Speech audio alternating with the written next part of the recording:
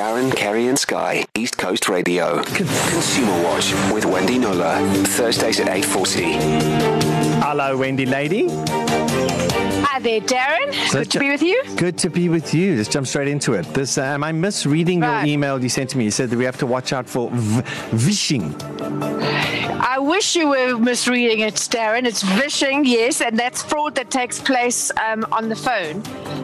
I've spoken about this before, but the complaints are coming in thick and fast, mainly elderly people falling for the scam. So I really just want to use this platform to get people to talk about it and to speak particularly with their elderly relatives and friends so that they are prepared when this happens. Okay. So what happens is the banks have upped their anti-fraud measures to the extent that the fraudsters are now having to do it, this sort of get the one-time passwords, etc., from the victims themselves. So we've all had a call, I'm quite sure. If we have a credit card, at some point our bank has legitimately phoned us and said, this is an unusual spend on your credit card. Is it legitimate? Is it yours? And then you say yes or no, whatever. Mostly it's, oh, yes, that's me. I bought that flight or, whatever, online.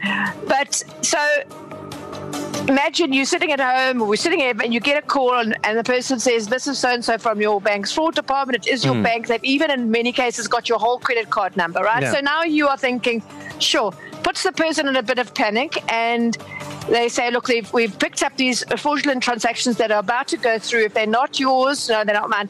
Okay, you're gonna get a reference number as an SMS. We need you to read it out to us so we can stop them. Of course, what that is the fraudster wanting to do an online in the middle of doing an online shopping thing with your card, and they need the one-time password. Oh, okay. Yeah, they call it a reference number, but it's an OTP, and of course it says there, you're buying so much from this company, but the person's in a panic because wants to stop it, right? Reads out the number, and bam, that's how it happens generally. So, and of course, the banks are saying, well, I don't know if they're doing enough to warn particularly the elderly clients about this, but they say, well, you gave up your numbers. We tell you never to read out your OTPs or never to give them up to strangers, and so whatever. But one bank is being they've taken a commercial decision to refund in these cases. With the rest, it's a case-by-case basis. If there's some way in which they erred,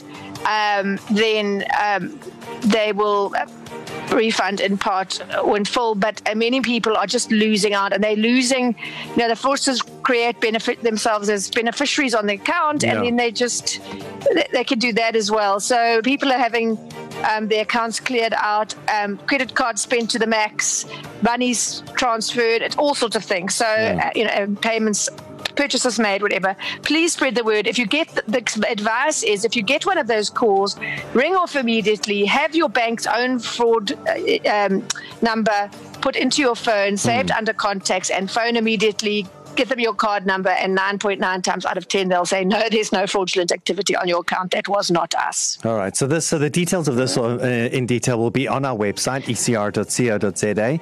And then I suppose if you are just going to give people a heads up, certainly if people you think might not be listening right now, please let them know. If your OTP, your one-time password, is for you and your transaction only. You never say it or send it to anyone ever. Just keep that in mind, and I think we might be able to protect ourselves against vishing. When we come back, Consumer Watch with Wendy Knowler, Thursdays at 8:40. Wendy lady.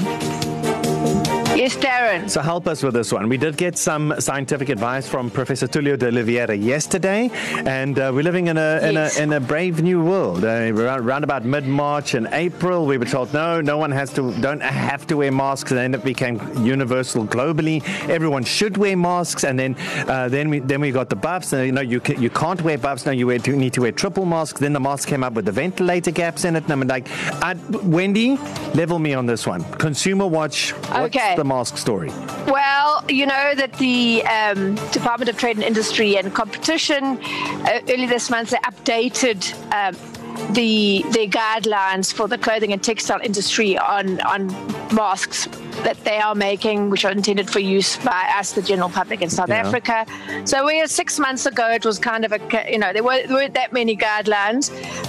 Now, the world has pooled their knowledge on this. The scientists have come together with the World Health Organization, et cetera, and they've basically said that, any old piece of fabric over your mouth and nose won't do. There's a whole separate thing around how it must fit, obviously. And we've all seen those aunties with the homemade masks with the fabric that matches their dress kind of thing. And it's sort of like really wafty around the nose area. So a lot of nice air can get in, but that means the particles that could be infected with the coronavirus can also get out. So there's a whole thing around the fit.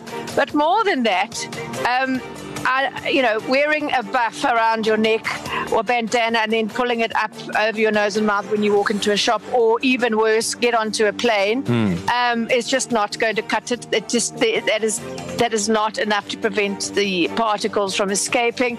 And there's those masks with the vents, the valves, look very sciencey and everything, but no, that defeats the object if the particles can escape there. So they've been told that's not on. And then I went to the airlines. Well, I went to Fly Safair, one of the few still operating domestically, and I said, are you going to advise your passengers around, no buffs, no masks with vents? Yeah.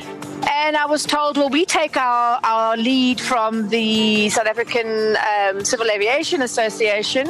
We're waiting to hear from them. So I went there, and I was told, actually, Transport Minister Fikile Mbalula is sitting with these with new recommendations around masks for air passengers based on those guidelines I've just spoken about. And they've got their own list, and it says the same: single layer masks and bandanas or buffs not recommended, not enough protection offered, must be a 2-layered mask, etc. So I think that's probably likely that that's going to be adopted. We wait and see. It remains in recommendation phase now, Darren. So, you can get onto a plane, I assume, with your buff around your neck and just pull it up at the appropriate moment, as many people do. But when you think about it, I mean, I think that's where we are most at risk if you fly and if you've flown since in this time. But you sit cheek by jowl, like literally, obviously, the same as always, full flights because they're in high demand.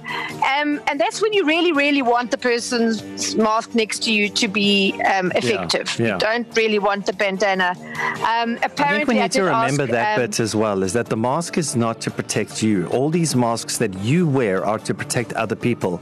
And the good mask is the one that reduces what's called a cough cloud, so the particles don't get to spread. And if you've just got a buff, you're just throwing out the cough cloud there. And it upsets me because I have an impressive buff collection, I must tell you. And it hurts me now that I can't wear them. Well, you could wear them, just not in the way you can put them on your head, Darren. Just not the way, just not when I go out. I can wear them alone at home. Okay. Yeah. So just to update, I did ask Kirby Gordon, who's Fly Safair's spokesman, and I asked him how mask compliance is going. He said it's been a bit of an up and down thing. Mostly good, but he said the crew we have had some bad cases, difficult passengers. He said they are offloaded when we're still on the ground, or isolated on board and then met by the police on arrival if the incident occurs during flight. Of course, we'd rather avoid these interactions, but safety will always remain our primary concern. And in this age of the pandemic, correct mask wearing is as much a matter of safety as wearing your seatbelt is. So they're not going to be backing down. And we wait to see whether there's a crackdown now on the vented masks and the buffs on board. All right. So certainly within flights, when you're in such a close proximity and you have no chance of an escape, so to speak. So Wendy will have these updates on our website. Just look for Consumer Watch. If you want to get a hold of Wendy directly, you can do so on her Facebook. It's Wendy Knowler Consumer, and there's an email option there. Thank you. Consumer Watch with Wendy Knowler, Thursdays at 8:40.